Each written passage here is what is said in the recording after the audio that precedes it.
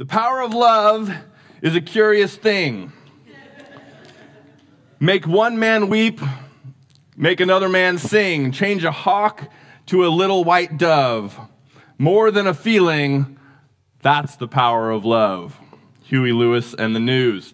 We're going to be talking this morning about the transforming power of God's love. And love does change us. Even those who don't know Christ know this, that love changes a person. I remember growing up in my household, the way that my mother, among many other ways, conveyed her love was in cooking and preparing meals. And I remember I would stand on a stool or a chair, whatever I could find, to watch what my mom was doing in the kitchen. Or she would pick me up and place me on the counter, and I could see what she was doing in this labor of love, cooking food for her family. And as a consequence, that I believe has changed me. I love to cook. It's one of the domestic responsibilities that I don't mind taking on at all. I love to go to the grocery store, and I love to come up with ideas of what to cook and to go into the kitchen and make food for my family. My mother's love has changed me in that way. Likewise, my father, growing up on Saturday and Sunday, invariably, the garage would be open, and there'd be some project going on in the garage. He was working on his sailboat or fixing things around the house or whatever it was. And there was this little wooden box radio, I remember, old school radio in the garage. And again, invariably, there would be music on. 90s country music or the oldies station. And I still, to this day, I love music and I love to listen to music. And that's just a memory that I have, that the love of my father has impressed upon me, that I look upon music sort of just as an atmospheric element with joy and pleasure. I just love to have music on, to the chagrin of maybe a couple of my kids. But I have to have music on, like let's put on music. And even today, I still have a soft spot in my heart for 90s country music. I'll let you guys know. It's not something I tell everyone. Or I had a friend growing up. I grew up not really being into sports. I never played sports. I didn't enjoy watching sports, talking about sports, anything like that. But I had a friend in middle school and high school who was not that way. He ended up being a groomsman in my wedding, and he really loved basketball. It was basketball, even in my family, which enjoyed sports, basketball was never a part of that. Football was on, drag racing was on, NASCAR was on, but basketball was never something that was a part of my family. But my friend, whom I loved basketball. And so in high school, I even found myself giving up good, cold, hard cash to go to the Oracle Center to watch, of all things, basketball. And I learned to appreciate it. I remember my friend would talk about Monte Ellis, or he'd talk about Baron Davis. And so we went to Warriors games. And fortunately, that way that his love changed me, or my love for him changed me, factored in later in life when I married a woman who also enjoys basketball, and now I've got a family who loves to watch the Warriors and things. And so that is kind of a piece of me, and that love that I shared with my friend changed me in that way. We can all, I'm sure, also equate or relate to this in a romantic sense, right? I remember as a kid growing up in Larkfield in North Santa Rosa, I heard a knock on my door one day, and I went to the door, and there was no one there, but there was a little note in an envelope.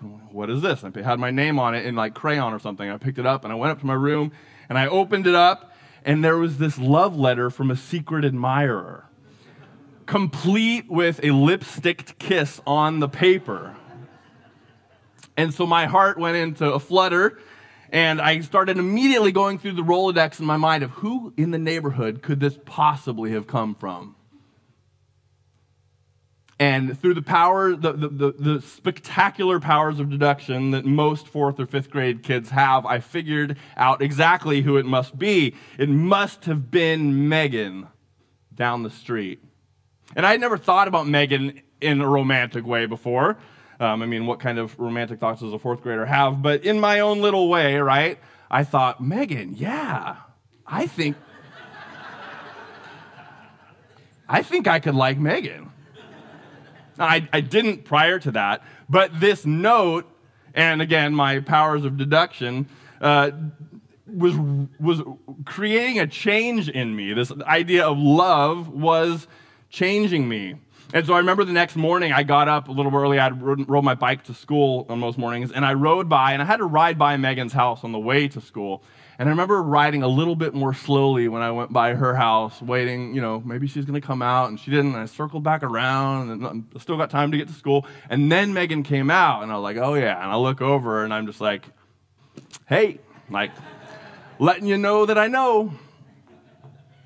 And it wasn't until a day or two later that it came to light that the love letter was a prank perpetrated by my friends, complete with the lipstick kiss on the paper. But even that supposed notion or array of love had this changing effect on me, and love changes people. Certainly the love in a marriage changes people, right? When we have kids, the love that we have for our kids changes us. Love has a way of changing us. And in Ephesians, Paul has already been over this idea. Ephesians is a letter full of love. And John Hanson, even a couple weeks ago, preached a message essentially about Jesus loves me. This I know, right? Ephesians 1:3-6 reads, "Blessed be the God and Father of our Lord Jesus Christ, who has blessed us in Christ with every spiritual blessing in the heavenly places, even as he chose us in him before the foundation of the world, that we should be holy and blameless before him. In love, he predestined us for adoption to himself as sons through Jesus Christ, according to the purpose of his will, to the praise of his glorious grace with which he has blessed us in the beloved." And 2:1-5, "And you were dead in the trespasses and sins in which you once walked, following the course of this world, following the prince of the power of the air, the spirit that is now at work in the sons of disobedience, among whom we all once lived in the passions of the flesh, carrying out the desires of the body and the mind, and were by nature children of wrath like the rest of mankind. But God, being rich in mercy, because of the great love with which he loved us, even when we were dead in our trespasses, made us alive together with Christ." In Ephesians 3, Paul prays. He prays that Christ may dwell in your hearts through faith, that you, being rooted and grounded in love, may have strength to comprehend with all the saints what is the breadth and length and height and depth, and to know the love of Christ that surpasses knowledge, that you may be filled with all the fullness of God. The new life in Christ is a result of his love for us and results in the restoration of the image of God in our souls. We know that all men are created in the image of God. That's how God created people. But in Genesis 3, the world is fractured and broken. And along with that, the souls of man are also fractured and broken. But in Christ, as we'll see, we have a call to put on the new man, which restores that full image of God in our souls by making us again like him. And he does this, he makes this change in us through the power of love. While the love found in human relationships indeed changes us, as we've seen, this offers us only a slight picture and dim analogy of both the love of God and the changes that are enacted by it. Right? The love that we experience in human relationships affects us in profound ways, but not compared to the way that God fundamentally changes us. He changes our DNA in the new man that he creates by the power of the Holy Spirit. Ultimately, there is no comparing God's love, and neither is there a like representation of its transforming power. But in Christianity, the seeking, rescuing, restoring, renewing, redeeming, life-giving love that God shows us has a fundamental change in the nature of who we are by restoring in us that original Imago Dei, image of God. With that in mind, join me in prayer, and we will get started in Ephesians 4, 17-32. Heavenly Father, you are a holy God.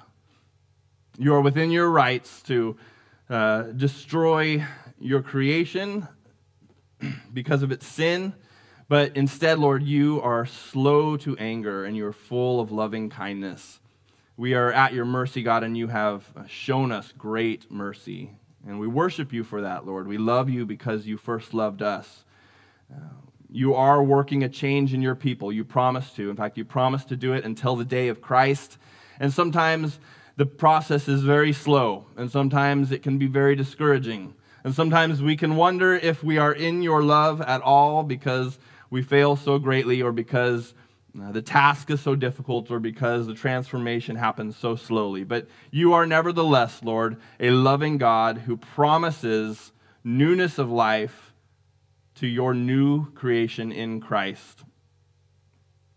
And we pray this morning that as we open your word, we pray that it would be a lamp unto our feet and a light unto our path, that we might not stumble in this present darkness, but instead be as a city on a hill which cannot be hidden. We thank you for saving us, and we thank you for the new birth, and we ask that you would help us to understand it a little bit better this morning now. In Jesus' name, amen.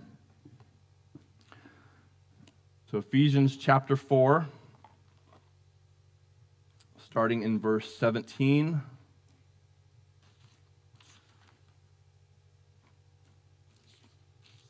Let's stand.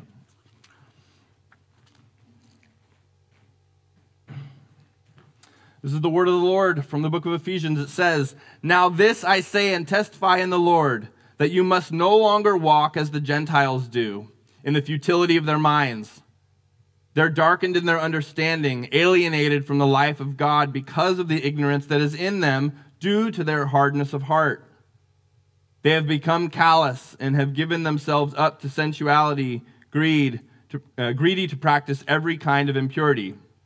But that is not the way that you learned Christ, assuming that you have heard about him and were taught in him as the truth is in Jesus, to put off your old self, which is corrupt through deceitful desires, and to be renewed in the spirit of your minds, and to put on the new self, created after the likeness of God in true righteousness and holiness.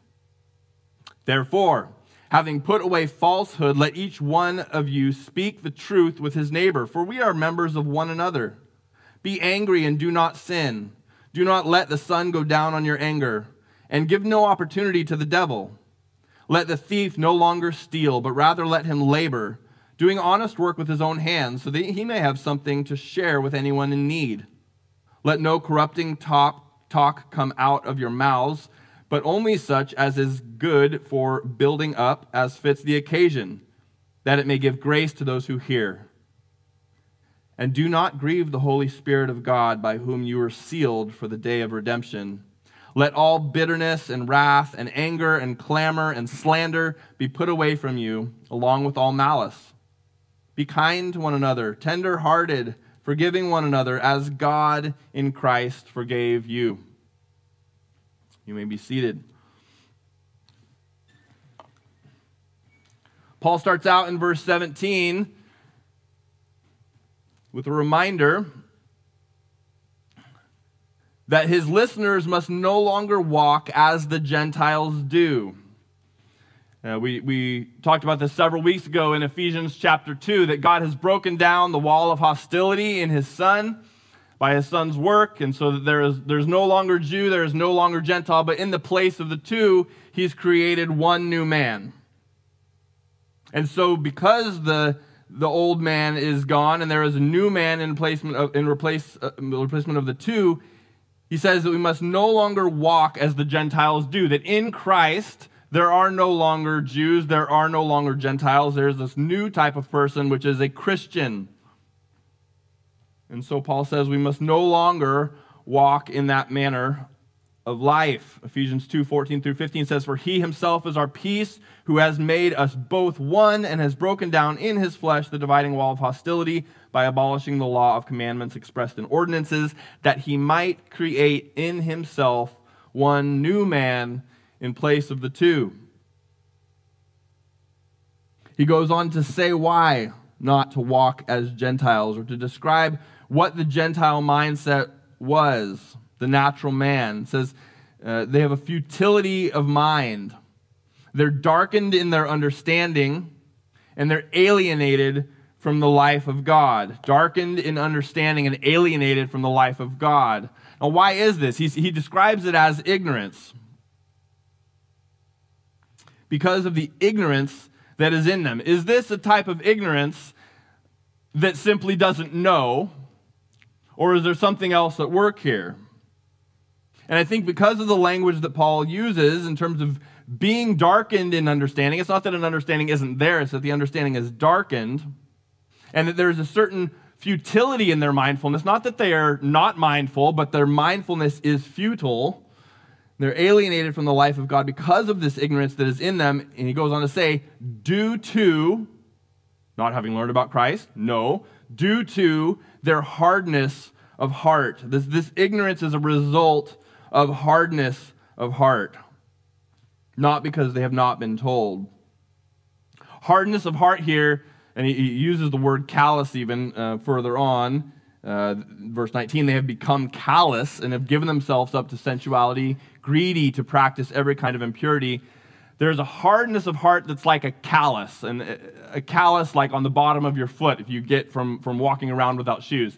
Growing up every summer, I remember I have to redevelop my calluses because I would just go want to play outside or run on the beach or whatever without shoes on.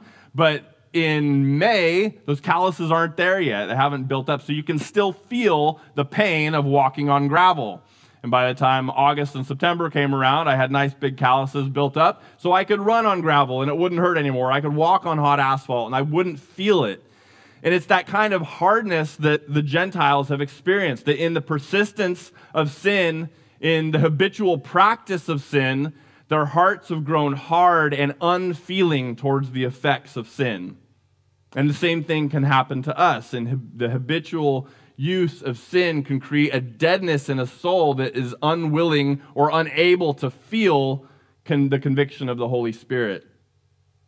And that's in the life of a believer. So how much more in the life of an unbeliever here, Paul is saying, in the Gentiles who walk this way, they've become callous, hard, and unfeeling, and have given themselves up to sensuality, greedy to practice every kind of impurity. And it is that greed to practice impurity which has created a hard and calloused heart in them, which is producing an ignorance and a darkened mind that does not know God, and because it does not know God, is therefore alienated from him.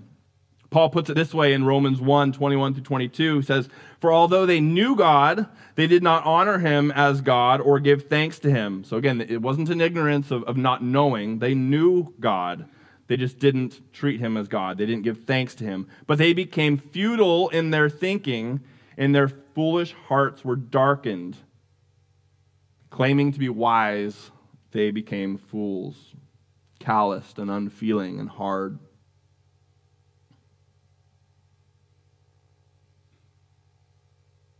Moving on to verse 20, he says, "But this is not the way that you learned Christ, assuming that you have heard about him and were taught in him, as the truth is in Jesus, to put off your old self, which belongs to your former manner of life and is corrupt through deceitful desires."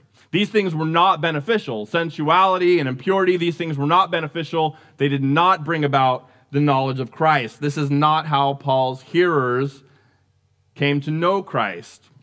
It's not fitting. This behavior is out of step. It reminds me of the words of Jesus. It says that it's the Spirit who gives life. The flesh is of no good at all. Or in Peter's letter, he says, "For the time that is past suffices for doing what the Gentiles want to do." The time that's past is enough for doing what the Gentiles want to do, living in sensuality, passions, drunkenness, orgies, drinking parties, and lawless idolatry. This is not how you learned Christ. We're back to Romans again. "For you were slaves of sin. When you were slaves of sin, you were free in regards to righteousness." And not free in a positive sense, but free in a sense like cut loose, like the anchor's cut loose. It's gone, it's wasted, it's free. When you were slaves of sin, you were free in regards to righteousness. You had no claim on it. But what fruit were you getting, Paul says? What fruit were you getting at that time from the things of which now you are ashamed. This isn't how you learned Christ, he says. Not in the behaviors of the Gentiles. Gentile behavior is not how his listeners have learned Christ. They have heard about him, his listeners have. They have been taught of him. The truth is in Jesus. So what? So he's saying, put off the old man. Do not behave as the Gentiles behave, because that's not how you learned Christ, and you have learned Christ. So what next? If we didn't learn impurity from Christ, and we didn't learn Christ through impurity, what did we learn? What is the message of the gospel? What has the love of God created in the souls of those who believe in him? Verse 22, put off your old self, which belongs to your former manner of life and is corrupt through deceitful desires. The command is to put off the old self. That's what we've learned in Christ through his love, that we put off who we were in preparation, as we'll see, to put on who we are. We must no longer walk as the Gentiles do. Again, verse 17. He says, in part, that this is because of it being part of our former identity. He says in verse 22, this belongs to your former manner of life. And more than that, it's corrupt. And how is it corrupt? It's corrupt through deceitful desires. Deceitful desires. Sin is exceedingly deceitful. There are things that we learn in life, like not touching the stove, because you go over to the stove and you touch it and it's hot and you get burned, and so you don't do that again. I had a Vespa for a while, and I remember I came home one day and one of my kids touched the muffler with their hand and they burned their hand. They never did that again.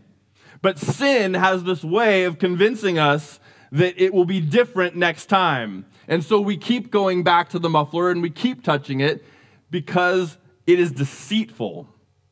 Sin makes mighty promises, but makes minimal performances. And somehow we, as fallen men, don't learn very well that it never changes. It will not be different next time. And our flesh is corrupt because of those deceitful desires. I want to read from William Hendrickson's commentary on this subject. I think it's instructive to think through in your own life, but also through the testimony of Scripture, how over and over again sin just is vacuous and empty and can never make good on the promises that it holds out for you. It says, Cain's murder of his brother, a deed which had appeared so attractive when planned, brought nothing but a curse. Absalom's prospective crown, so dazzling at first, resulted in his gruesome death. The vineyard so luscious and so conveniently located that Ahab, in order to obtain his coveted prize, had not hesitated to sacrifice Naboth's life, brought ruin to the king's household and prosperity. The 30 pieces of silver, which had shimmered so brightly in Judas's scheming, once in his possession, had burned his hands, tortured his soul, and sent the traitor himself scurrying on the way to hanging and to hell. And not to omit one of God's chosen ones, David, in a moment of weakness filled with passionate delight in the thought of pleasant days ahead, with the object of his lustful yearning, was forced to listen to the words of the Lord, which like thunderbolts fell from the lips of the prophet. You are the man, the sword will not depart from your house. Truly, the old nature flaunts a golden cup, but upon inspection it is found to contain nothing but filth and abomination. Amen. So we must be renewed in the spirit of our mind and not walk as the Gentiles. More than just putting off, we are to put on. Verse 24, and to put on the new self, created after the likeness of God in true righteousness and holiness. It's not enough to simply put off, but we are to put on. When we come to Christ, he begins a work that he is faithful to complete, to restore to us the unbroken and undistorted image of God in our souls. Now, we're not God, and we never will be God, but the new self that's created in the likeness of God, verse 24, this he is faithful to resurrect in us, just as he has raised Christ from the dead, and that same power is now at work in us. While what we were, the natural man, was inwardly, morally, spiritually disfigured by the fall, but what we now will be in Christ is a beautiful representation of the image of God, inside and out. So we put away the old and we take on the new, and this new is a reflection of the original image of God that we were created with in the beginning, in Genesis. Now, there are very few, just as a quick aside, very few dangers to sequential expositional preaching, like what we do at Redemption Hill here, which is just going through the scripture book by book, verse by verse, chapter by chapter, and building upon ideas. And the danger is that you might come this morning and have missed chapter 1, chapter 2, chapter 3, and the first chapter, the first part of chapter 4, which talks about the love of God and presents the gospel. And apart from that, you might receive this morning instructions on how to live a moral life, on how to not be angry, and how to speak in such a way that builds up your neighbor. But these things will be futile and will not make sense if you don't have that former manner of life he talked about in verse 22. Without that former manner of life, which indicates a change that's come about by the power of the Spirit and repentance and faith in Christ, these are just rules and law, and they will not save you. So just as a quick aside, come to church, pick a church, and go there consistently so that you get all of the message, because we can't unpack every verse every Sunday. And the gospel is key to what Paul is preaching here. You must have a former manner of life in order for these instructions to make sense. And now, having said that, having said to put off the old self, to not walk as the Gentiles walk, there's a command to put on the new self, created in the likeness of God in true righteousness and holiness. What does this look like? What does this look like? And that's the guts of the passage this morning. He gets into this in verse 35 through the end of the chapter. What does the new life that's been transformed by the love of God look like? And if you're following in your outline, there are 6 points here for you to fill in. And the first is to put away falsehood. Put away falsehood. Verse 25. Therefore, having put away falsehood, put off the old man, put away falsehood. Let each one of you speak the truth with his neighbor, for we are members of one another. We are members of one another. And this is an image that Paul has brought up multiple times already in Ephesians, that the church is a body. And the purpose of the body, the purpose of the gifts, as we heard, I believe last week with Kelly, was the building up of the body. Our unity is what makes this commandment come alive. He says, don't be false to each other because you're all part of one body. John Chrysostom, who's an early church father, said it this way. He said, if the eye sees a serpent, does it deceive the foot? Or if the tongue tastes what is bitter, does it deceive the stomach? Like, who walking along a path, seeing a snake with their eye, is going to then step on that snake with their own foot?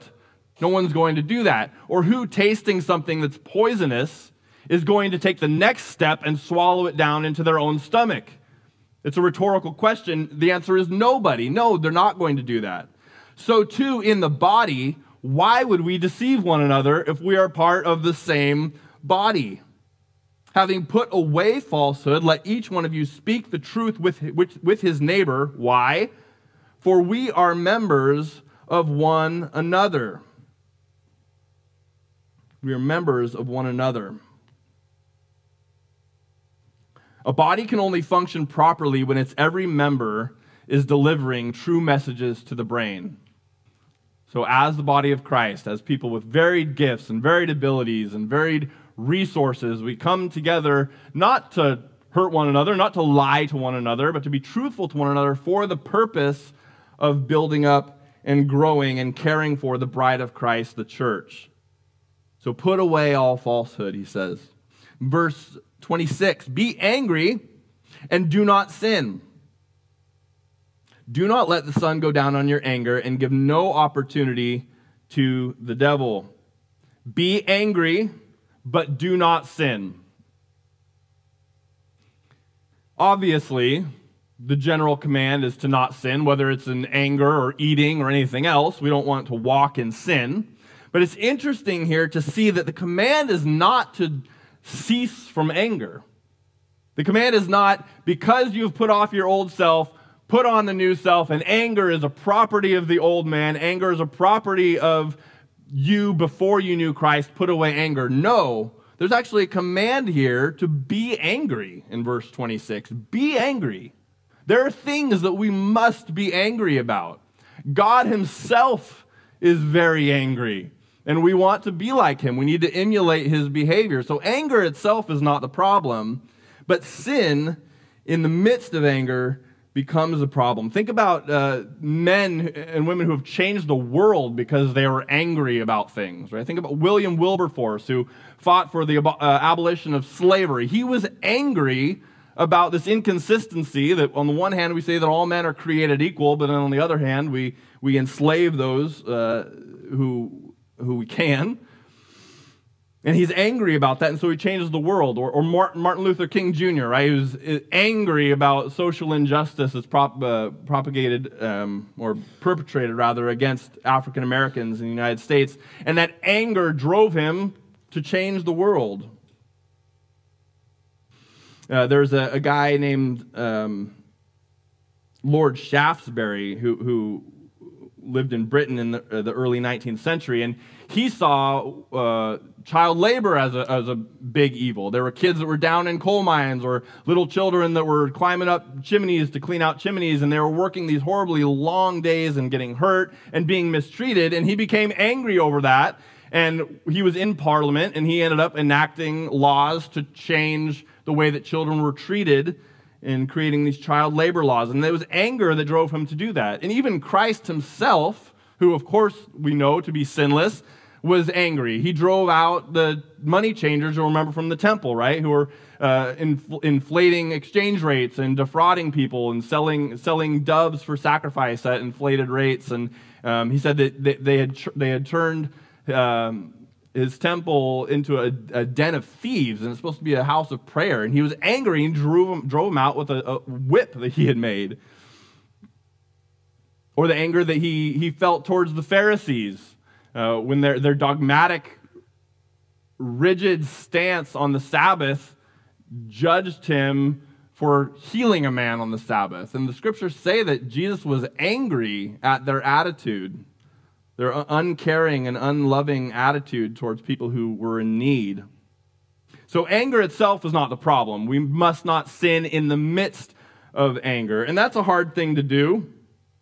Anger, it makes sense that we would kind of bristle a little bit at the idea of God being angry, or of us not supposed to be angry, because of how much opportunity there is for the devil in the midst of anger. And he even says that, right, in verse 27, and give no opportunity to the devil. Listen to this from Barclay's commentary on this passage. I think this is a really helpful way for us to think about anger. Whether it's abortion or border issues or the current economy and inflation or an issue that you have with your neighbor or your spouse. How can we discern between a righteous anger and an anger that is prone towards or producing sin? Listen to this. It says, the anger which is selfish, passionate, undisciplined, uncontrolled is a sinful, a useless, and a hurtful thing, which must be banished from the Christian life.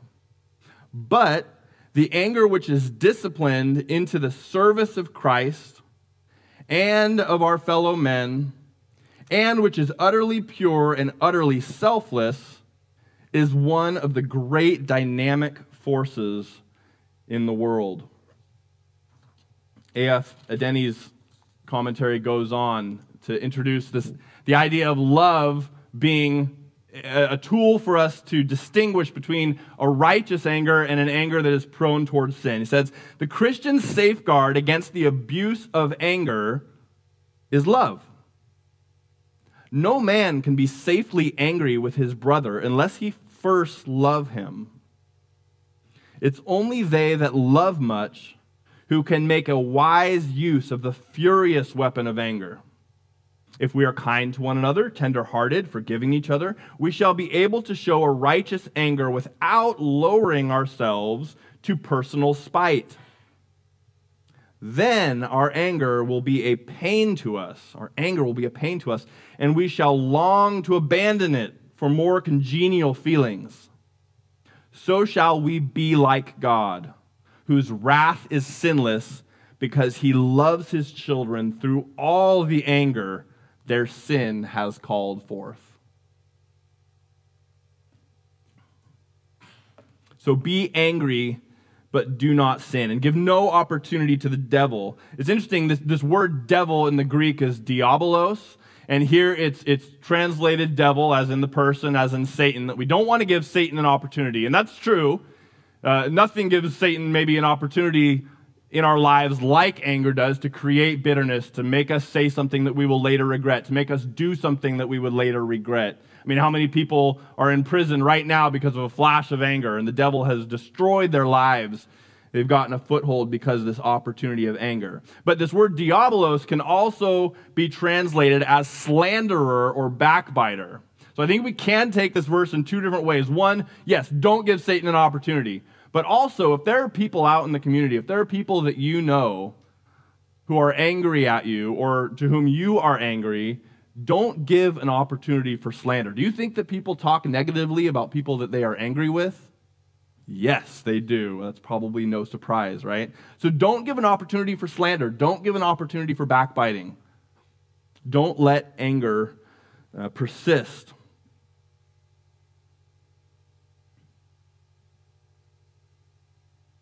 In verse 26 even says, don't let the sun go down on your anger, right? Resolve angry situations. Let's go on, verse 28. Let the thief no longer steal, but rather let him labor doing honest work with his own hands so that he may have something to share with anyone who is in need. Do not steal. Work instead.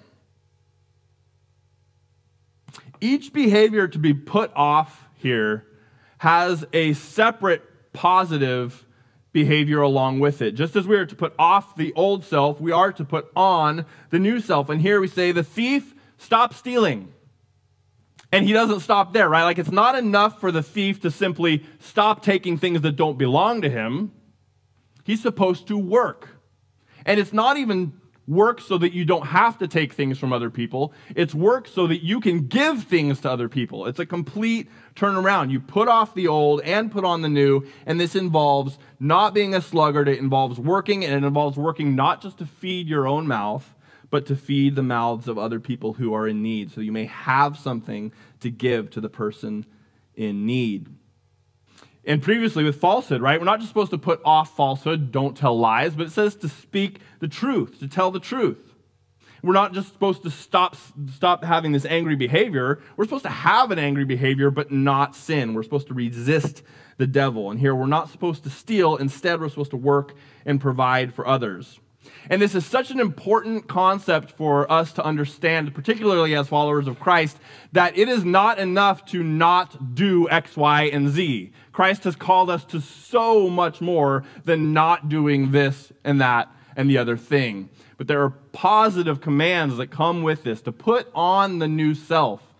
And this is a strategy that I'm still learning in life, but it hit me hard some years ago when I was struggling with anxiety in a major, major way. And I just had these thoughts that would cause me to spiral down. And one bad thought led to another bad thought. And before I knew it, I was living in my own war zone that I had created out of nothing because of what was going on in my mind.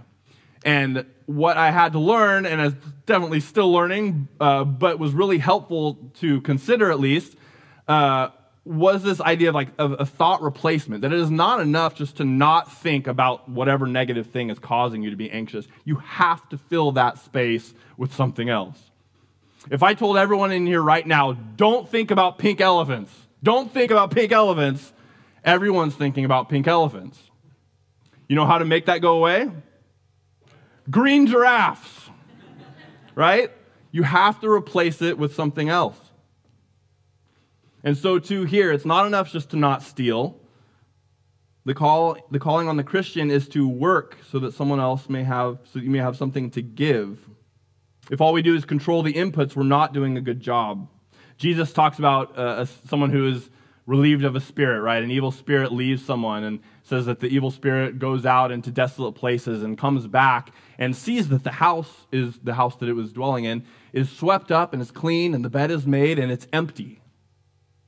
And then Jesus says, so he goes and he gets 7 of his friends who are worse than him and come and fill the house. And it's a picture of what our lives in Christ need to be, not just vacant of evil, but full of good and busy about the work of the kingdom.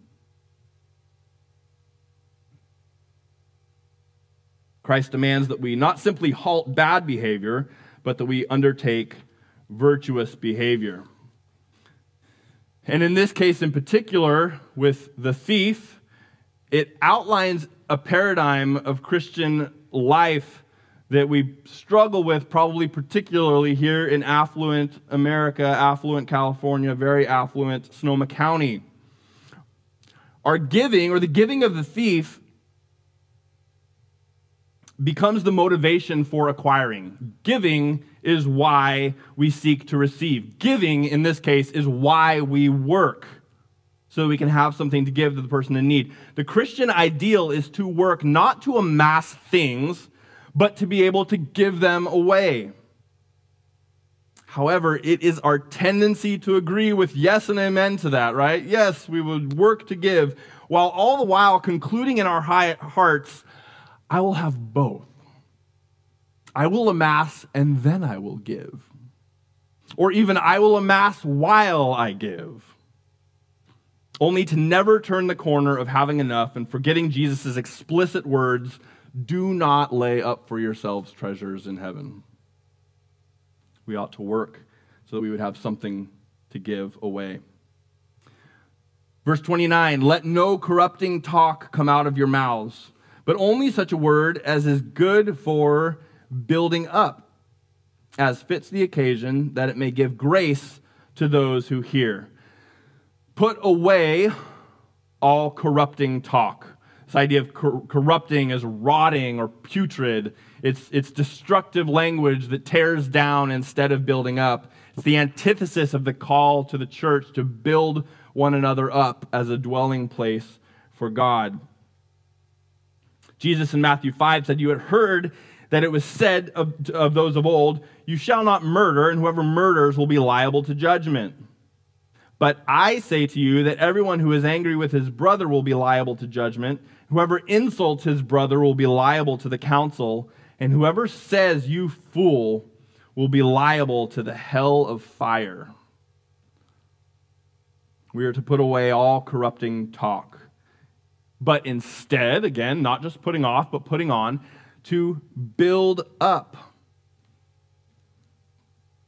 Ephesians 4, just a few verses back, chapter 12, says that God gave the apostles, the prophets, the evangelists, the shepherds, and teachers to equip the saints for the work of ministry, for the building up of the body of Christ. And so our words are to build each other up. It's not enough simply to put away corrupting talk. Our speech needs to be positive. Our speech needs to be building up. Proverbs 15:23 says, to make an apt answer is a joy to a man, and a word in season, how good is it? Do you know some of these people who you just want to be around because their words build you up? That whenever, even if you don't exchange many words with them, their words to you are life, and it's always encouraging. Someone in your life you have never heard say a negative word, that their speech is always seasoned with salt and always builds up. When I was going through this, and I'm glad she's here this morning, I think of Wilma Yap. You know, just her words, I don't have a lot of words with Wilma, but they're always positive and they build up. And I'm seeing smiles around the room. I know I'm not alone in this. And this is how we are to behave, to put away corrupting talk and instead to replace that with words that build up. And in verse 30, moving on, it says, do not grieve the Holy Spirit of God by whom you were sealed for the day of redemption. Do not grieve the Holy Spirit in your outline. Do not grieve the Holy Spirit. When we refuse to put off the old man, we deny the work of the Holy Spirit, and this grieves him. Him. The Holy Spirit is a person. It's the third person of the Trinity, right? And we have a capacity to greatly grieve the people who love us most. Anyone here, any parents here know particularly maybe what I'm talking about, right? No one can maybe grieve us like our children can grieve us by making poor decisions.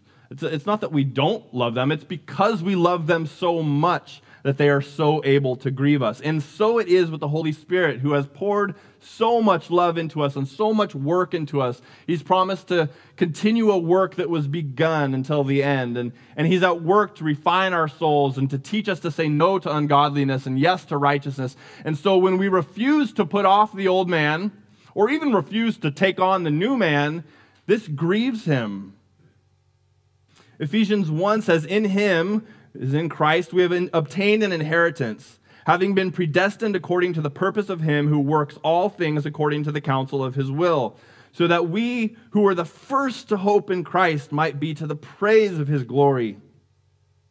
In him you also, when you heard the word of truth, the gospel of our salvation, and believed in him, were sealed with the promised Holy Spirit, who is the guarantee of our inheritance until we acquire possession of it to the praise of his glory. Who, not what or not which. It does not say that we were sealed with the promised Holy Spirit, which is the guarantee of our inheritance, or that is the guarantee of our inheritance, but who.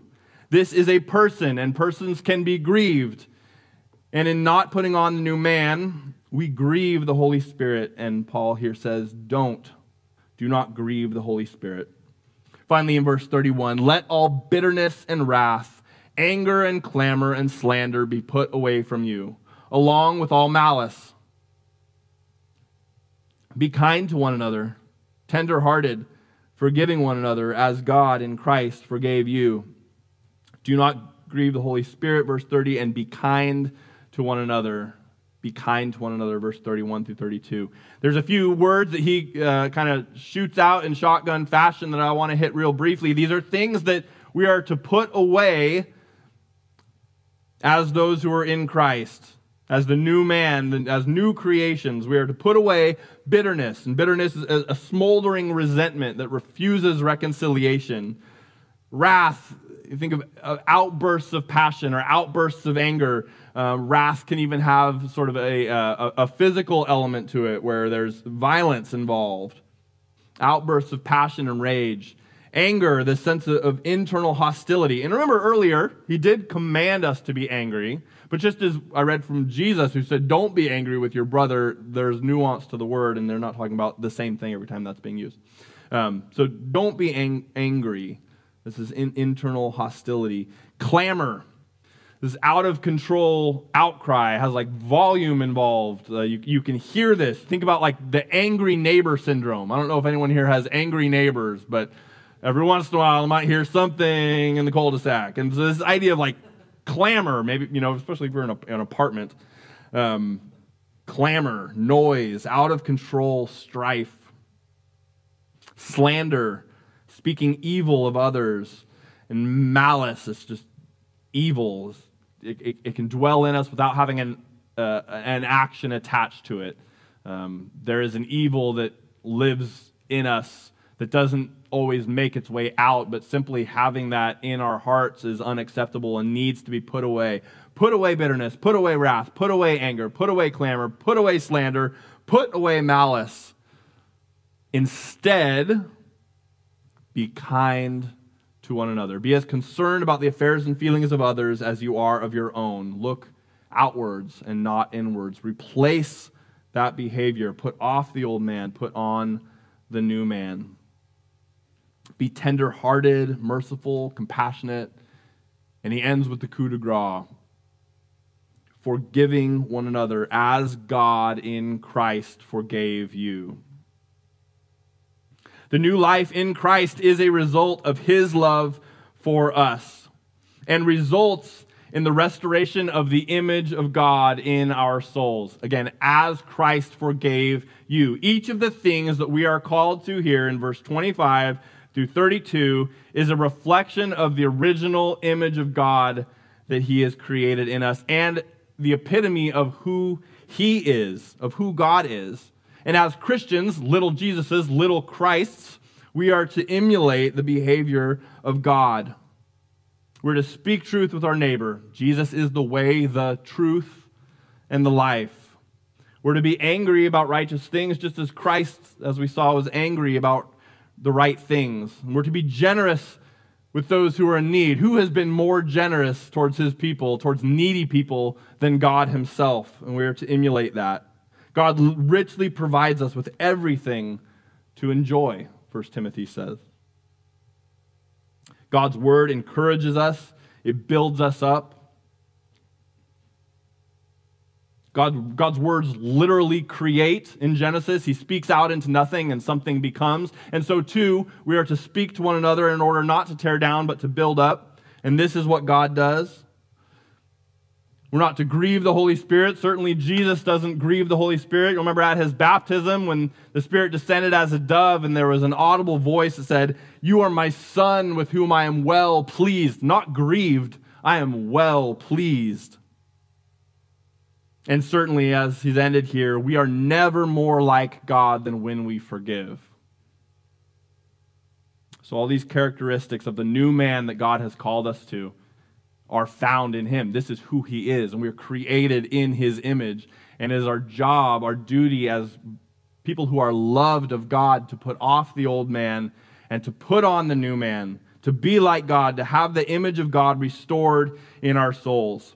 Because of the love of God, those who trust in Jesus have been changed by the Holy Spirit. The old has gone and the new has come. And so we have a calling on our lives to put off the old self and to put on the new self, which is the restoration of the image of God in us. I'd like to close us with a passage from Colossians. Let's stand together actually as I read this. This is kind of a parallel passage in Colossians 3. I'll read this and we will close up our time this morning. Church, those in Christ, verse 5, put to death, therefore, what is earthly in you: sexual immorality, impurity, passion, evil desire, and covetousness, which is idolatry. On account of these, the wrath of God is coming. In these you too once walked when you were living in them, but now you must put them all away.